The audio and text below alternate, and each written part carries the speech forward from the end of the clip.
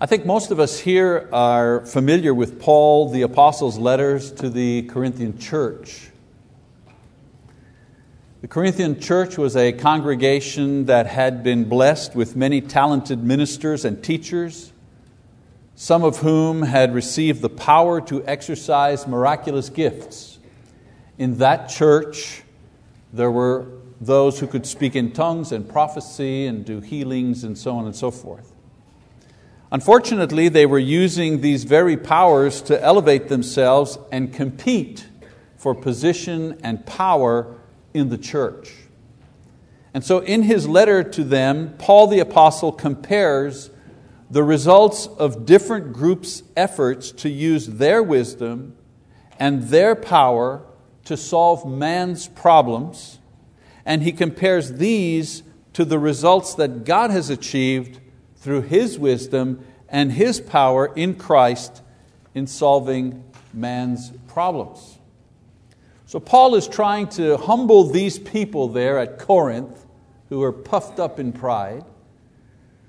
These people who were using their gifts of wisdom and power, Paul is trying to encourage them to use these great gifts in order to pursue peace and unity rather than personal glory and position. They had these great spiritual gifts, but they were still human beings, failed and flawed human beings. Paul's hope was that once they saw how puny their results were in comparison to God's results, they would refocus their energy and their pride into what God had done and not in what they personally had accomplished.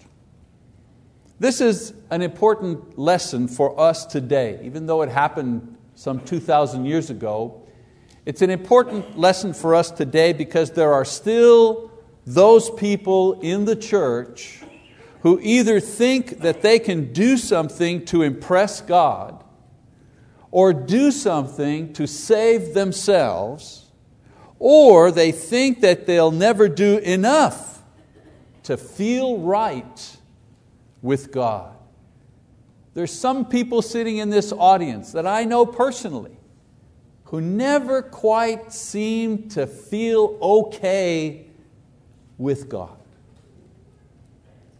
Brothers and sisters, that should not be.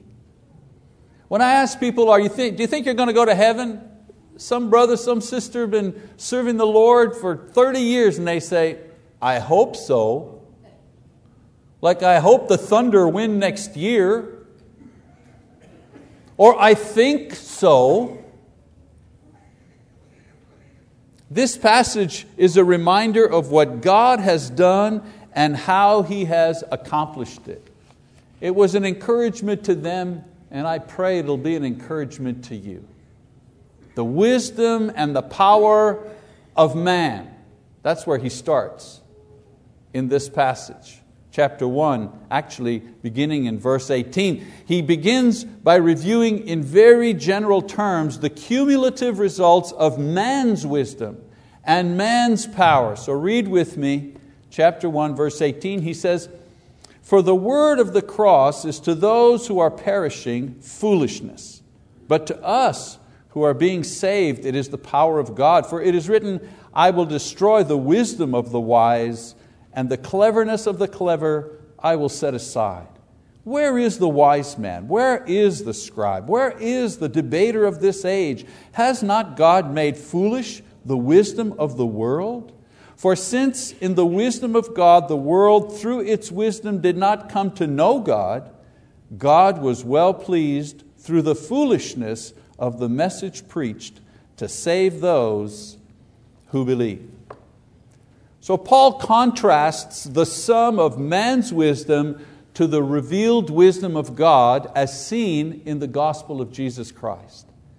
In all of his wisdom, Paul says, man has failed in the true test of wisdom. And the true test of wisdom is recognizing that Jesus Christ is the Son of God. That's the apex of wisdom. This failure, he says, shuts the mouths of the ones who claim knowledge, shuts the mouths of the scholars, and the skilled orators. He's saying, if you're so smart, how come you haven't recognized that Jesus is Christ?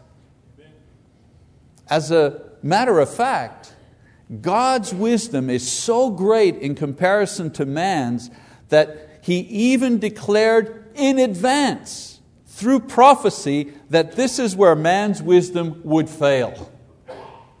He didn't wait till after man didn't recognize Christ. He told way ahead of time, watch this now, watch it coming. I'm telling you right now, those of you who think you're so smart, you're going to miss it. And they did. And Paul reminds them of this right here. Now he briefly mentions a group that does recognize God's wisdom over man's, but he sets these aside for now to focus on those who rely on man's wisdom exclusively. So we keep reading, verse 22 now. He says, "For indeed Jews ask for signs, and Greeks search for wisdom. But we preach Christ crucified, to Jews a stumbling block, and to Gentiles foolishness. But to those who are the called, both Jews and Greeks, Christ, the power of God and the wisdom of God. Because the foolishness of God is wiser than men, and the weakness of God is stronger than men." So here Paul goes into specifics concerning man's failure in using his own wisdom. He starts with the Jews. He says, the Jews, they ask for signs. Now it's not that Jesus did not give the Jews signs in the form of miracles and fulfilled prophecy and teachings, and of course the ultimate sign, the resurrection. But the Jews, they wanted signs according to their liking, according to their criteria. They wanted astrological phenomenon. They wanted miracles on personal request. They wanted political and economic liberation from Rome. We want miracles, all right, but we'll call the shots on the kind of miracles we want you to do to prove to us who you are. And so they dismissed the signs that the Scriptures pointed to in favor of signs that suited their own aspirations and their own terms. Intertestamental Judaism, meaning the time between Malachi and John the Baptist, that time between the testaments there, that Judaism was divided as to the nature and the purpose of the Messiah, with various groups configuring Him to suit their own personal agendas. There were lots of Messiahs. There were lots of writers writing about what the Messiah was going to be like during those times. But Paul tells them, you, the Jews, you ignored the signs promised by the prophets and given in Christ in favor of your own vision as to who the Christ should be. And when He was not according to your own vision, you rejected Him. So much for your wisdom. And then on the other hand, he talks about the Gentiles, the Greeks. In those days, as far as the Jews were concerned, the world was divided into two camps. There were the Jews and there were everybody else. And everybody else were referred to as Gentiles or Greeks. And Paul says the Gentiles, the Greeks, they searched for wisdom. They weren't looking for signs, they were looking for wisdom. Now the world at that time was ruled by Rome, but the intellectual influence was still that of Greece. The search for meaning, the quest for knowledge of higher order was not based on revelation, like for the Jews, but rather on reason and thought and deduction. The great philosophers had explained man's existence and purpose in various formulas, and the common man was left to apply these formulas in his everyday life. However, death was still the barrier that philosophy could not cross. And so how to live one's life was the center of all discussion. The philosophers did not have any plan, did not have any idea, did not have any way to cross over the barrier of death. They only addressed life, the short life that man had. And when all was said and done, there were really only two conclusions, lots of different philosophical ideas, but really only two basic conclusions that they led to. One, live to the fullest, for tomorrow you may die.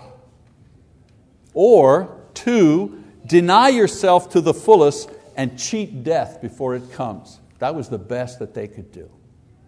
Such was the wisdom of man, that in all of his inquiry he could not breach the limits of his own mortality. And so both the Jews and the Gentiles rejected Christ because they could not assimilate Him into their own narrow worldview. Of course, not all Jews, not all Gentiles did so. Some accepted Him because they recognized that He was not sent according to human wisdom, not sent according to human power, but rather He was the embodiment of God's wisdom and God's power. And God's wisdom and God's power is not like man's wisdom or power. Now, Paul doesn't go into detail here about what this wisdom and power accomplished and how it was superior to man's wisdom and power. He merely separates those who accepted Christ as God's wisdom and power from those who rejected this notion, and He qualifies the nature of God's wisdom and power in comparison to man's, and He says it is superior from beginning to end. Man's wisdom and power may be great, but God's wisdom and power is so superior, it's not even a contest. And so we move on to verse 26.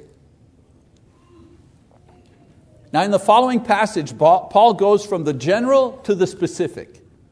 From the experience of the many who rejected Christ to the reality of those who believed and who were actually living out the reality of Christ in their lives. So from the general historic view all the way down to a very narrow personal view of the experience of the believer in God's wisdom and power. So now let's read verse 26 to 29. He says, "For consider your calling, brethren," notice he's talking to believers now, "that there were not many wise according to the flesh, not many mighty, not many noble, but God has chosen the foolish things of the world to shame the wise. And God has chosen the weak things of the world to shame the things which are strong. And the base things of the world and the despised, God has chosen the things that are not, that He might nullify the things that are, that no man should boast before God." Now, the problem at Corinth was not the fact that these people had rejected Jesus. They hadn't. They were believers. But some of them were mimicking the worldly attitude that was espoused by those who considered them wise or considered themselves wise and powerful in the world. In other words, they were Christians, but they were acting like people who were out in the world. Some were using their gifts to elevate themselves over others. Some were creating division by gathering disciples around themselves, as was the custom of both Jewish rabbis and Greek philosophers. And so people in the church who had the gift of speaking or the gift of wisdom would try to gather people around themselves to get a following. Now this is not the Christian way. So Paul reminds all of them, the gifted and the others, about their original condition before they became Christians. What does he say? Yes, the wisdom and the power of God in Christ has been entrusted to them for their personal salvation. And yes, they're handling the words of life and the power of the Spirit. And yes, their knowledge of God and revealed wisdom and experienced power was clearly superior to the wisest Jew, the wisest Greek. Yes, you guys are better than all these guys. But, he says, he asks them to look back at their own beginnings, their own personal histories, and note that they are not the source of this revelation. They are not the source of the power that they have. In other words, you didn't get this wisdom by yourself, and you didn't generate this power in yourself. They did not study or debate their way into the knowledge that they had of Christ. They did not develop any physical, psychological, or mystic way the power that they saw and the power that they experienced within the church. You didn't get this on your own, he said. You have it, but you didn't develop it on your own. On the contrary, even by the standards of the world, they were of no consequence intellectually or dynamically. Paul says that by worldly standards, they were actually foolish and weak and of no consequence in the eyes of those who mattered, those who judged these things among men. As a matter of fact, he says, they were the perfect witness to demonstrate to the world God's wisdom, God's power, because these were more clearly seen in ones who didn't have any wisdom and didn't have any power. It was so evident in them. And all of this done, why? So that non-believers would be silenced and that believers would give glory only to God and not themselves. Now, he doesn't come out and say it, but the admonition is clear to those who are causing division and polarization in the church. You who boast of leadership, he says, you people who brag about your power, you people who talk about your wisdom, you have nothing that was not given to you by God. And if it was given to you by God, the result should be humility, not boasting. Now we know that boasting is of pride, and pride is a false sense of personal worth. If you had nothing, and all you have now comes from God, then there really is no cause for pride or boasting. The only thing you can really do when you receive these gifts from God is to give thanks in humble gratitude. So Paul is going to go on later on to outline how the gifts given to the Corinthians ought to be used in the building up of the church. But he's going to finish this section by actually describing the nature of the wisdom and the power that God has expressed in Christ. And so he talks about the wisdom and power of God in the last couple of verses of this section. Now, so far, Paul has spoken of the emptiness of the wisdom and power of unbelievers, the misuse of the wisdom and power given to the Christians at Corinth. Now, in one succinct verse, he summarizes the visible expression of his wisdom, the visible expression of power in Christ, and how it ultimately affects those who believe. So if you're looking, the money shot, the climax, it's right here in verse 30 and 31. If you drifted away while I was talking, time to come on back here for the end part. Verse 30 and 31, he says, "But by His doing you are in Christ Jesus, who became to us wisdom from God, and righteousness and sanctification and redemption, that just as it is written, let him who boasts, boast in the Lord." So what does Paul do? In these few verses he describes God's wisdom and power in terms of what it accomplishes rather than what it is made of or what it motivates. For example, we can describe the power of a tornado by measuring its wind velocity in the tunnel, or its speed or direction. The guys on the news do that all the time. There's a tornado and it's coming down this street and it's moving at 12, 13, 15 miles an hour and the wind speed in the tunnel is 200. They can do it that way. Or we can show you a picture of a Walmart store and parking lot completely leveled by this tornado, to the point where even the asphalt was completely sucked out of the ground. Which image demonstrates the power? The graph that says 200 miles an hour, heading east at 16 miles an hour, funnel is this big, that picture? Or a picture of what the tornado did to the Walmart? I think the picture of what the tornado did to the Walmart is visceral. You go, wow, that must have been a powerful tornado. That one photograph gives you a visceral understanding of how powerful that tornado was. Well, this is Paul's approach to describing God's power and wisdom. A quick picture of what these accomplish in a foolish, weak person considered base by worldly standards. So Paul says that through God's wisdom and power, this very same person receives the following. Number one, this person receives a relationship with God in Christ. You see, worldly wisdom could not even produce a clear image of God, nor could it perceive His will or His mind. But God's wisdom and power devised a way for an ordinary person to not only know the true God and know His will and know His purpose, but also to have an intimate relationship with Him through Jesus Christ. In Romans chapter 8, Paul further explains that this relationship is none less than actual sonship. And I quote Romans 8:15 says, "For you have not received the spirit of slavery leading to fear again, but you have received the spirit of adoption as sons, by which we cry out, Abba, Father. The Spirit Himself bears witness with our spirit that we are children of God." How's that for wisdom? How's that for power? Man could not even think of such a thing, let alone accomplish it. Man's primal yearning is satisfied by God. What is man's primal yearning? To own a house or a boat? You think that's man's primal yearning? To have enough money to go to Rome or to do this or that? You think that is man's primal yearning? Man's primal yearning is the melding of his spirit and soul into a conscious, and it is a consciousness, because we cry out, Abba, Father, a conscious relationship with his Creator. That's man's primal yearning. I want to know and be with God forever. That's what I want. So God's wisdom is seen in the fact that He reveals to us the thing that we desire the most, a conscious spiritual existence in a realm where neither sin nor death exists. That's what we really want. And God reveals that to us. And God's power is seen in the way that He accomplishes this for all men.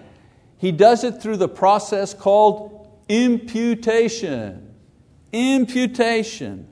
God says that God's wisdom is not only expressed in granting man what he innately needs, which is a relationship with Him, but it is also seen in the way that God uses His power to accomplish this thing by imputing to man everything he needs to achieve this desired state. I know it's a lot.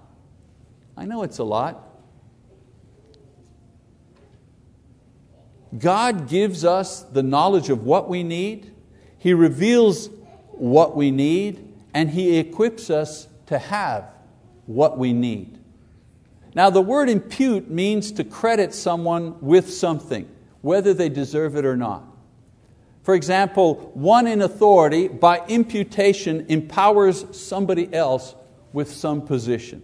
A good example is, in the springtime you see people coming to colleges and universities and they receive an honorary doctorate. Perhaps they're the speaker at the commencement exercise, perhaps an entertainer, an actor, somebody like that, an activist, and he does his speech or she does her speech, and the president of the college will give them an honorary PhD, an honorary doctorate. Did they have to take the courses? No. Did they have to do the exams? No. Did they have to write a thesis and defend it? Absolutely not. Do they get a doctorate? Yes. How? Through imputation. They imputed it to them.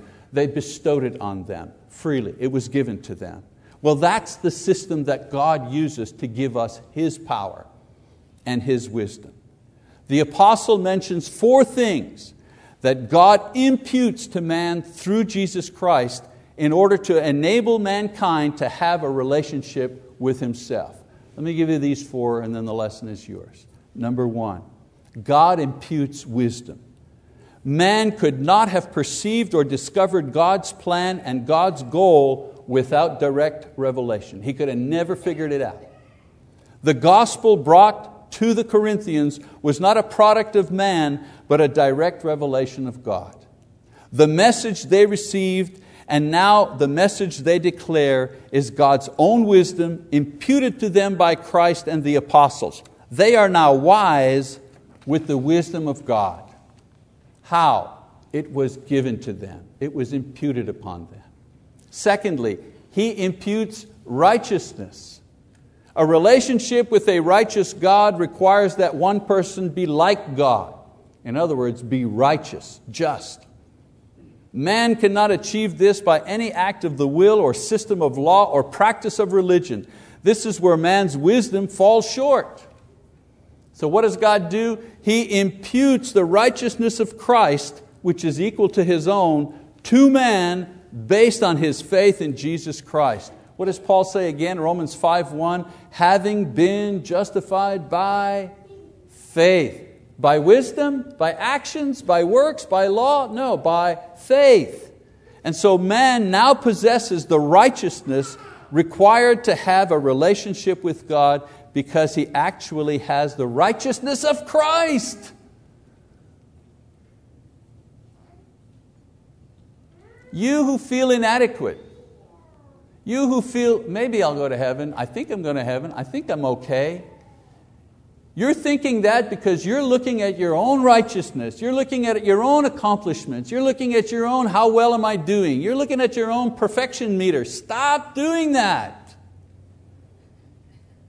Paul says that God has imputed to you the PhD of righteousness. You've got it. You are no more saved today than you were on the day that you came out of the waters of baptism. You can't improve on the righteousness that He's given you. He didn't give you your righteousness, He gave you Christ's righteousness. How's that for wisdom? How's that for a system? Thirdly, He includes sanctification. In the Old Testament, those who came from the correct tribe, and then only those who were socially and physically acceptable, in other words, never had been divorced, no marrying outside of the tribe, no physical handicaps, only those people could be set aside, sanctified for service at the tabernacle and later at the temple. Because of Christ, God imputes to us a holiness equal to Christ, who Himself is able to go into the very holy of holies of heaven to atone for sin and plead for sinners. Hebrews 9, verse 23 and 24. This is a quality and purity of our own sanctification, for it is that of Christ. And I keep repeating the same thing. What is it that God has imputed to us? Christ's holiness. The quality of His holiness is given to us. And then finally, God imputes redemption. We have nothing to offer God, even if we are clothed in the royal robes of the heavenly priests. We have no gift, no sacrifice, no payment for our sins, no suitable thank offering. But God imputes the perfect sacrifice of Jesus Christ on our behalf, not only for our sins, listen to this, every time we confess His name, every time we remember Him in communion, we are offering the perfect sacrifice to God. The perfect sacrifice to God.